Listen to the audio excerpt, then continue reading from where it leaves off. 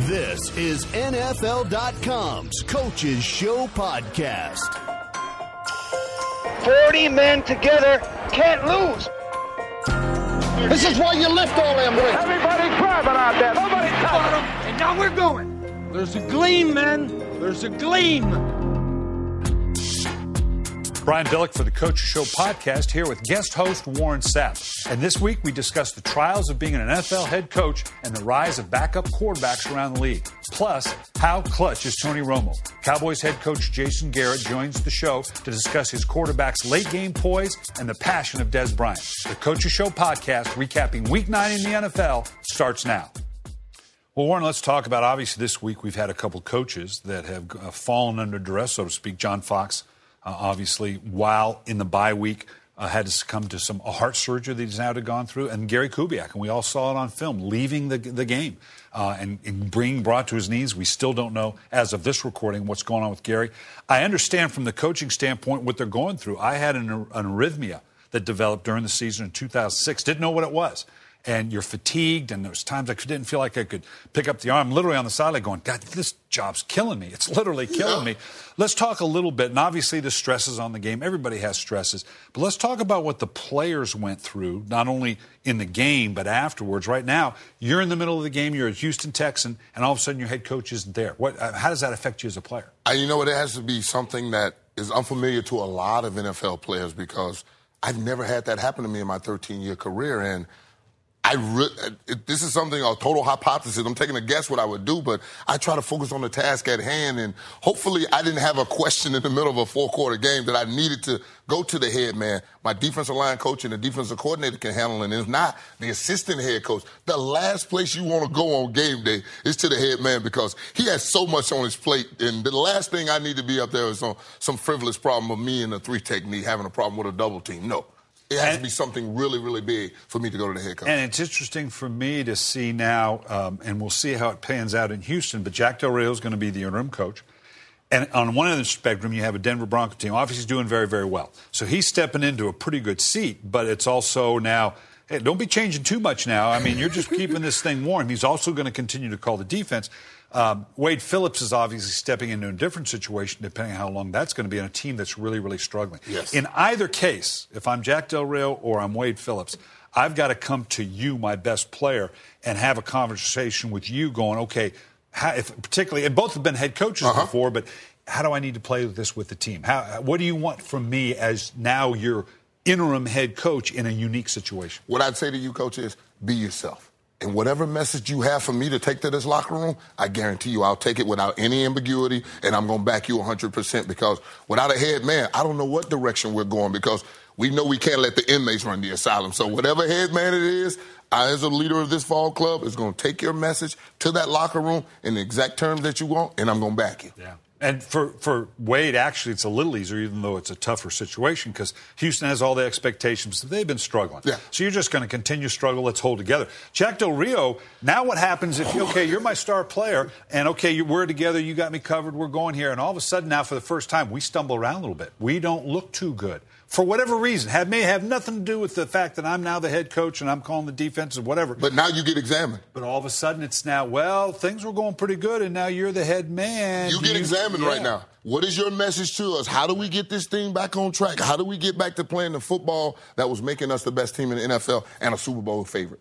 Yeah, and also for Jack, he's going to also call the defenses, as he's done now, and which is kind of like more on his plate. He has to do the challenges, the timeouts, and everything else that might pull away from the defense. So I would want him to concentrate on the task at hand, and maybe somebody else do the timeouts and that crazy stuff. And it's going to manifest itself more during the weekend. And I get the sense that Jack, and he's done this before as a head coach, but now all of a sudden maybe some of the installation is done with some of the other head coaches. Some is just the day-to-day practice. You got to give somebody else something, because it's a lot of stuff on his plate right now. Yeah, and defensive coaches actually, in my opinion, are a better position to be head coaches as a play caller, because where are most of the decisions made in game? When you have the ball offensively. Always. So if I'm the offensive play caller, sometimes you got to be schizophrenic about being the head coach of the play caller. If I'm the defensive play caller and I'm the head coach and now you're calling the plays, now I can step and go, oh, not so fast. Yeah. We're gonna punt this. Somebody get in the way of you.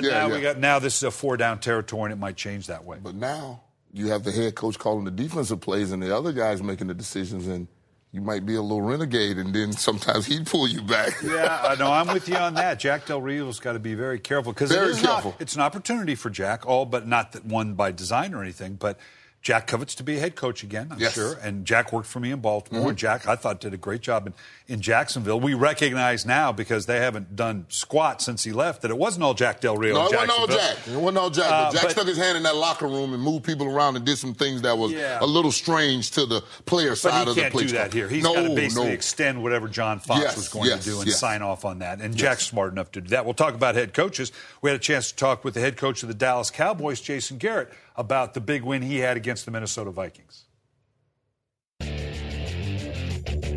Throws a slant, it's caught at the 40-yard line. Bryant's running away. Romo's back looking right, pumps, runs out, throws it over the middle. Harris at the 1, to the goal line, touchdown, Dwayne Harris.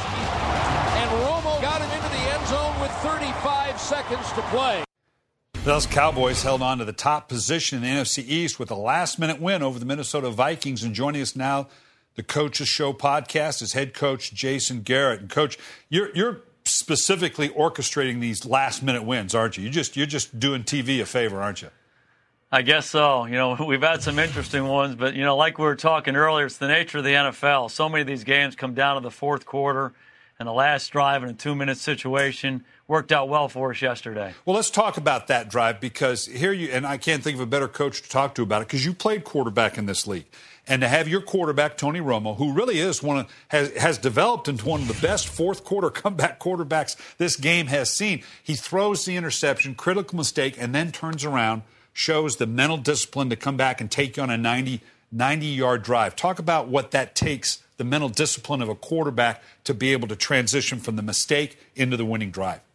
You know, I thought it was really good for our whole football team. You know, obviously on that second to last drive, you know, we don't want to throw an interception. You know, we have a third down play that they do a good job and make an interception on it. And, you know, I thought our team just responded the right way. The defense went out there and got a stop for us.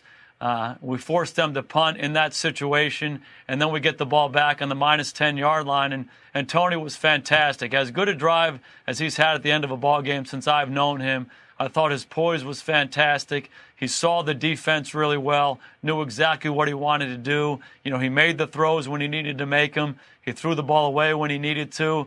He moved around in the pocket, kept his eyes up, and just made a number of big plays, none bigger than the touchdown to Dwayne at the end. You've got two pretty big impact receivers with Dez Bryant and Terrence Williams. Let's start with Dez. Talk about, and of course, I did your game up in Detroit and the battles with Calvin Johnson and all that, and the comparison. Even both big-time receivers, but they are different. Talk about the strengths of a Dez Bryant. What makes him such a unique athlete? Well, Dez is a fantastic player. You know, we love him. He's still a developmental player. He's still growing each and every day. You know, he's a very passionate person. He loves the game. He loves to compete. He loves to practice. He loves to play in the games. And, you know, he has big-time playmaking ability. He's very natural when the ball's in the air going to get it. He's a very good athlete. He can make plays over his head. He's got great length. He's got natural hands. His body control is as good as I've ever been around. And he just has a lot of ability to go and get a football and make a play for his team. You know, he's developing as a route runner. He's gotten better and better every year. He's becoming a more consistent player and a guy that our quarterbacks obviously love to throw to. And that development obviously has to also involve the development in terms of the emotional maturity to know what it is to be a professional. We all see the passion, and I get that. You got to be very careful about reeling in the passion of the player, but you also have to make sure that it's always pointed in the right direction. Talk about what you do to try to help him mature and develop in that capacity as well. Yeah, that's a great way to say it. And, you know, my experience as a player and coach in this league is, you know, I've seen some lively sidelines in my day. I think back to the great players I was around in the 90s on some of those Super Bowl teams with the Cowboys. And trust me, each and every Sunday, if they had a camera on those guys, you know, it would be lively and active and certainly entertaining for a lot of people. But they also happen to be the best players I've ever been around. And passion is a big part of this game. Emotion is a big part of this game. Dez certainly has it. The best guys have it. And you said it. You just have to focus it. You have to channel it. You have to make sure the attention is on the task at hand. And what that task at hand is getting ready for the next play, the next series, the next opportunity you get. You know, with the injury to Miles Austin, obviously the emergence of Terrence Williams, you got in the third round from Baylor. He's had 4 straight games with a touchdown. First, talk about what makes him a good player, what you see in him. And I'm also interested in when did you really know, ooh, this guy could help us this year? You know, we liked him a lot coming out of school. You know, he was a record-setting receiver at Baylor. I think he led the nation in receiving. You know, he's a big guy. He's 6'2". He's over 200 pounds. He really can run. And, you know, maybe as much as anything else, what I think what's allowed him to develop so quickly is he's a heck of a kid, and he wants to be a really good player. And you can coach him, and you can coach him hard, and he learns from his experiences and goes out to practice him and tries to refine his game. And, you know, with a guy like that who's talented like he is, he's going to grow and develop before your eyes. And that's what Terrence has done. You know, he's expanded his route tree and his repertoire as a receiver, as an outside guy. And I just think he grows each day in practice. A lot of it has to do with his work ethic and his approach to the game. I know when we had you, Tony mentioned he can't remember a player that has come as far in a 6-month period of time, beginning with you when you drafted him in the OTAs. The way this kid has come along. He says, I've never seen a kid come this far in this short period of time. Yeah, it's great to see because he's a serious-minded guy. He takes great notes in meetings. He listens to everything that you say. And as much as anything else, he grows from the experiences. You know, when young players don't make the same mistake twice, that's a really good thing. That's going to help them develop quickly, and Terrence has certainly done that. I know you were excited to get DeMarco Murray back. Not a lot of carries, obviously. He only had eight carries on the game and on the day, and he only had 4. Where is DeMarco Murray in terms of being able, notwithstanding your game plan going in this week, how much of a load is he ready to take on now? I think he's ready. You know, last week, you know, when we went up to Detroit, he wasn't quite ready. You know, it felt like he was dragging his knee around a little bit in practice, so we held him out of that game. But he came back and practiced really well this week, and, you know, we didn't have many opportunities running the football, but we threw it to him on some checkdowns, and he made some positive runs for us. And he was physical at the end of runs and did a lot of good things in that ball game. So I think he's back to normal. I think he's healthy and ready to go. Hopefully we'll get him some more touches this week. You know, you're playing New Orleans, and obviously Rob Ryan, your former defensive coordinator, you're going to face. And in the transitory nature of this league, because of the way players and coaches move around, virtually every week you're playing somebody you've been with, you've coached against, you've coached with, whatever it was. Jason Witten on Rich Eisen's podcast talked about he's got a sense that Rob Ryan had this one circled on the map for a lot of reasons. Talk about what it is to go and now face a guy, and you face him not only as a team, but you're going offense against a defense and a guy that you worked with and know very well. Yeah, Rob's a great guy. He's one of the best guys I've been around in football, and he's a heck of a football coach and did a lot for our team here the last couple of years. So, you know, I really wish him nothing but the best. He's a great competitor, and you see what he's done with that New Orleans defense. You know, he's one of those guys who knows football in and out and has a lot of really good ideas that he can implement week to week to help his team play well. And he did that for us. He's doing that for New Orleans. And it'll be a real battle and a real challenge for us because we know how good he is. And he certainly had a positive impact on their team. We got to be ready for him, and hopefully we'll have a heck of a game against him. You know, it occurs to me as I look, you mentioned your defense, and obviously that 3 and out after the interception was huge. You love those, as I know you shed as a coach, because now it's a team victory. Everybody contributed to it. But I look at, you know, here you go from playing the Philadelphia Eagles that you hold them to 3 points. And then you go up in Detroit and Calvin Johnson and then you got to play Adrian Peterson. Now you get to play Drew Brees. Talk about that week-to-week challenge for your defense. It just seems it gets tougher and tougher every week. Yeah, and that's what's great about the NFL. You know, each and every week you're going to be challenged individually and collectively on the offensive side, on the defensive side, in the kicking game, and that's what makes the NFL great. And, you know, we've played against some real marquee players this year. You know, Phillip Rivers, Peyton Manning, you know, what they're doing in Philadelphia on offense with their up-tempo style. That certainly was a challenge. The Matthew Staffords and the Calvin Johnsons last week. Adrian Peterson's as good a football player as there is in the league. and now, like you mentioned, Drew Brees. So, that's what makes the league great. And you got to love these challenges. You have to look forward to them and relish them as a football team and as a competitor. And New Orleans has been great on offense for a long time. Drew Brees has a lot to do with it. So we got to practice well and get ready to play our best ball game. Well, I appreciate it, Coach. We love the games that you got going. Do yourself a favor and just blow somebody out somewhere along the way here so you can just relax and enjoy it a little bit. We're trying, Coach. We really are. All right. Thanks for joining us on the Coach Show podcast. Thank you, Jason.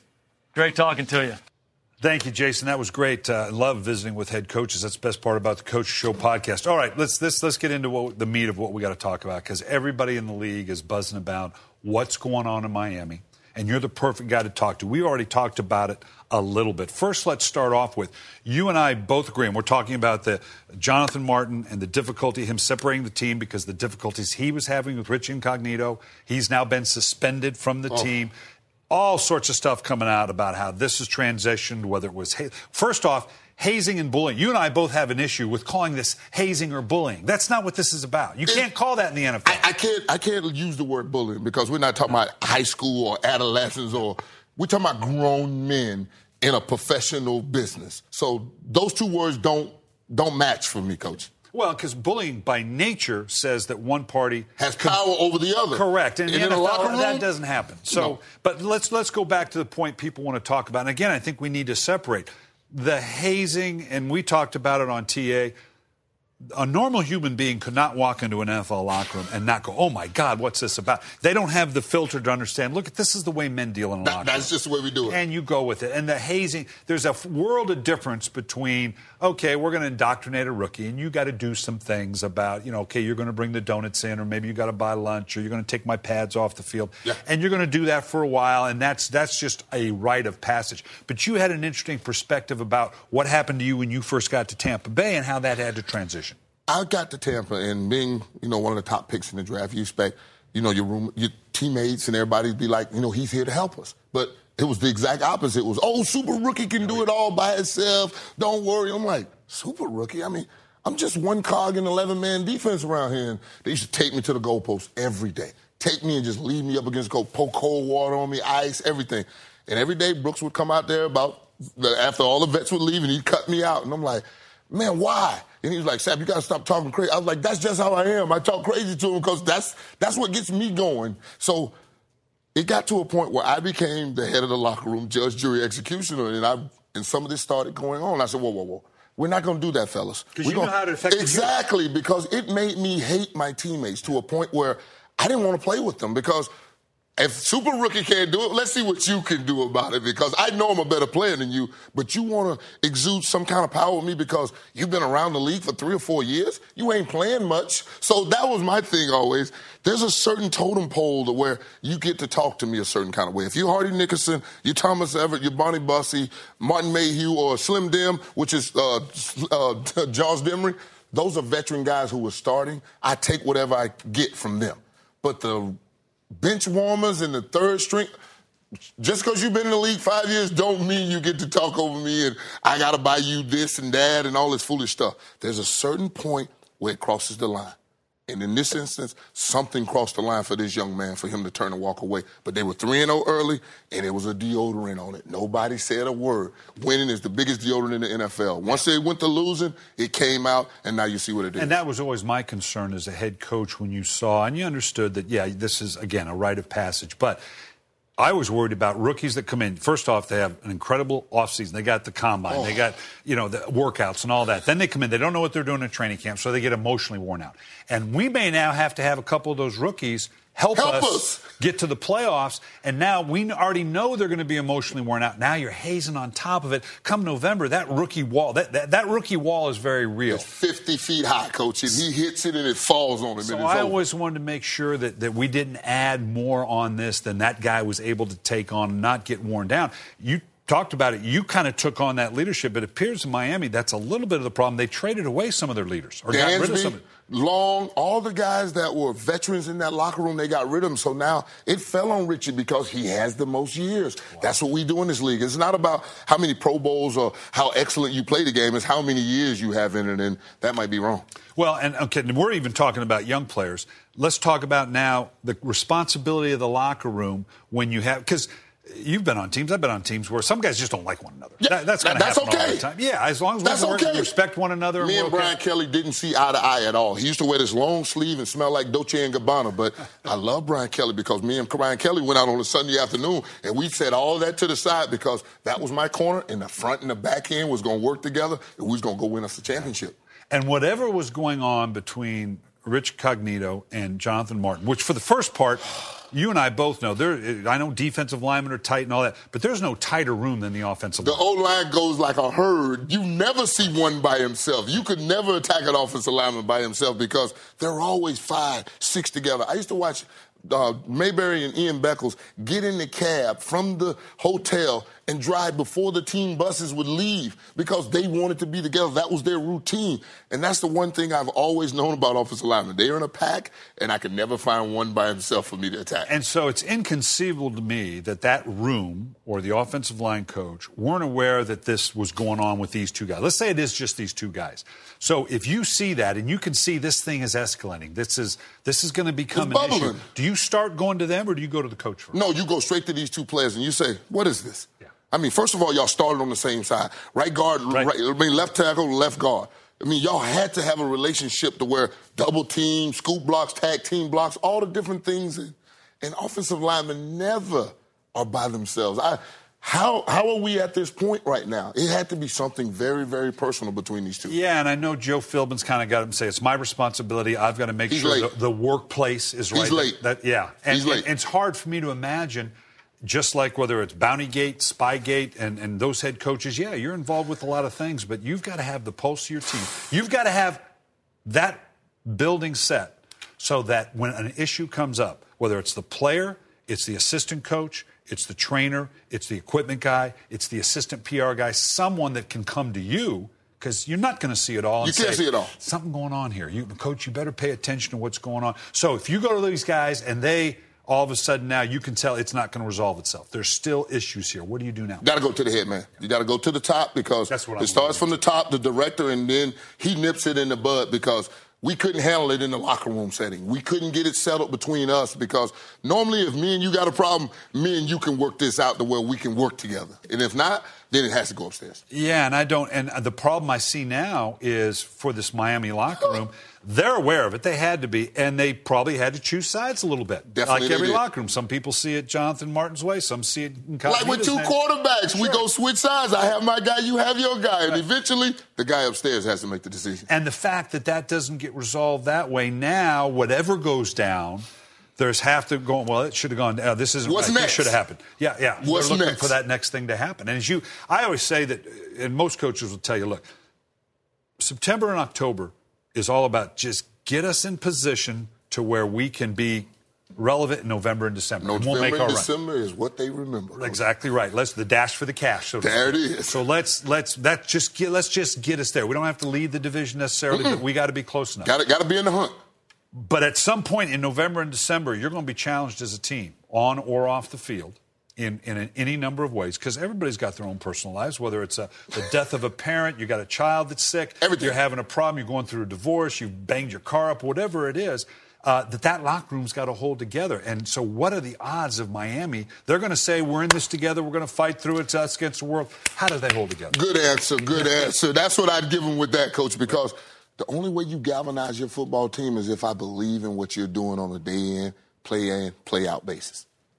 Yeah, it's going to be a tough, and we still haven't got all the information on how this thing goes. It's enough that there's some stuff there. Yeah, and something's not right, and really not because, right. But we both agreed it's not bullying. That term should go out the window. No. And clearly, it's going to cost this organization. It's something I would, if indeed it goes down that way. Let's say it turns out, and that's the company line that this is going on, we didn't know.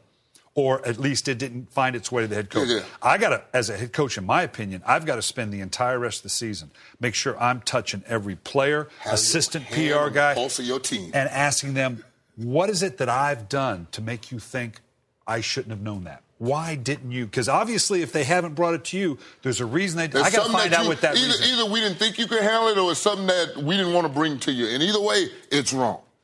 Well, let's talk about a problem that, in that regard, you got to help me with. Okay, you're one of any number of different teams now. We're going through quarterbacks like bad socks. If I'm in Minnesota, and I've gone from, I'm asking you, my star player, look, we got to go with Christian Ponder. He's our guy, and we got to back him up. Okay, now we're going to go with Matt Castle. Castle, you got to really support him. No, now you're going to do it with Josh Freeman. Well, that lasted one game. We got to go back to Christian Ponder. How do you hold up? Particularly on the defensive side of the ball when it's just, God, my God, what's going on offense? We have a rule on the defensive side of the ball, Coach. Only worry about the things that we can control. And the only thing we can control is that quarterback we're facing, that offense we're facing. I have enough issues. I want to know, how does Christian Ponder go from the 1 to the 3 back to the 1? And how do you, as the coach that was, because he was in that locker room when you're saying, oh, now we have Matt Castle and we're going forward. And Josh gives us a better chance to win than anybody else. What do you do as a coach to go back to those players and say, son, I know what I said in front of the room. Here's the ball. Lead us to a win. How do you do that, Coach? Yeah, no, you're exactly right. And that's why anytime you transition a quarterback, it's the most gut-wrenching thing for a team. You better not do it just haphazardly. There better be some legitimate... They've done it 3 times, Coach. Because right now the locker room, isn't it? It's some thinking Ponder's right. Some are thinking, get Castle back in there. Yeah, that's a tough one. I don't know how they...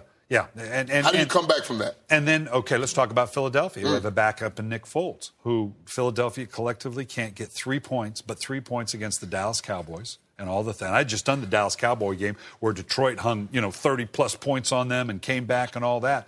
And now he goes out and throws for 7 touchdowns. You got Michael Vick sitting there.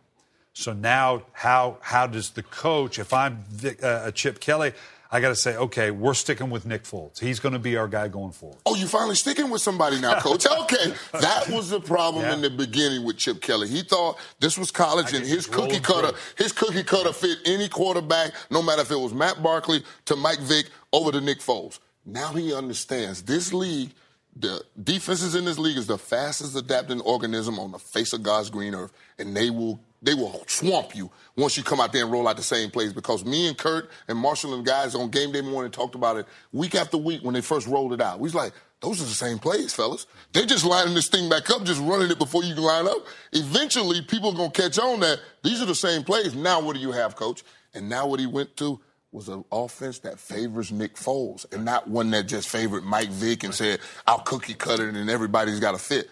He has something with Nick Foles. He better stay with it. Yeah, and the challenge they have, I can't, and maybe they can decide that. But to me, job one is really they got to find out, is he going to be the guy going forward? Or are we going to look for a guy in the draft coming forward? How about the only way to do that is let him play. How about this? A 34-year-old that hears a pop in his hamstring that depends on speed, go with Nick Foles. Vic's not coming back from that. Yeah, and so that's going to be job one for them, dealing with that quarterback issue for them. And is Nick Foles that guy? Now, obviously, coming off a 7-touchdown performance looks pretty good, but I did Matt Flynn's 6-touchdown performance game with the Green Bay Packers versus the Detroit Lions. Boy, this is the next coming. And he didn't have a job. Now he's literally out of the league. He's literally out of the league. So how do that's a tough one. Let me ask you this. I want to go back to a team that has also had to transition at the quarterback position. Your Tampa Bay Buccaneers, and I'm going to call them they're your Tampa Bay Buccaneers. Okay. They're mine. I will take this one. Did they? You had to respect what they did going into Seattle. But I've been in this position before. Was that kind of like the last hurrah? We're going to show this one, and then it just didn't. Is this team? I don't know how this team rebounds now. When you go all the way across the country, was it 3,000 plus miles? Yeah. That's a nice track. You go up there and you get a 21-point lead. And you were running the ball downhill with Mike James from the University of Miami, and you can't seal that game? I mean, at the end of the game, you looked at Mike Lennon and you went, it's too big for him. I mean, the kid was just in a bad position that now you're going to dump the game on my shoulders after all game long. We've been running Mike James and putting ourselves in a position to where I really didn't have to do much except read what I was reading and put it on the money. Ooh, that's tough. That's all coaching, isn't it? When you make a couple adjustments at halftime, you need to make a couple in your locker room to finish this thing off, get on the road and get out of town with a win. And it's hard not to put it in the context of the Tampa Bay Buccaneers. But again, I love talking to you and getting that perspective of the player, that player-coach's perspective. Let's not make it Tampa, but we know we're talking about Tampa. If you're a player on the Tampa Bay or a team that you know, okay, your fate is sealed. Okay, I know we're not mathematically eliminated, but we know where we're both headed. Oh, that's sealed. What do you want the organization to do? Do you want them to let's let this guy ride it out and we'll try to, or go ahead and make a change? And what do you want the organization to do? You know what? I would rather stick with him, but I want a plan. I want him to lay out. I want to know what he's laid out for the next 7-8 weeks, and I need checks. I need checks and balances to be able to say, it's okay for me to put you back on my sideline, or it's okay for me to come back in this locker room and you be my head coach, because I can see we going somewhere. But they've lost, 13 out of 14? Yeah. I mean, come on. That's tough. That's tough. You know, I always ask Mooch, and I appreciate you sitting in for Mooch. It's his birthday, by the way. We got to say happy birthday, Moochie. We love you, baby. Absolutely. He'll be back next week. But I love asking, because I do a game every week, and so I try to play catch-up here a little bit as I'm flying back in and then what I do on Mondays. But you get to sit there and you see all the games, sitting there with the game day crew on Sunday. What this last weekend, this was a crazy weekend. We saw teams that looked bad one week, and now I wrote a piece this week that basically says, okay, let me get this straight. Tampa can go in and hang 21-0 on Seattle, and this is a team that hasn't won a game.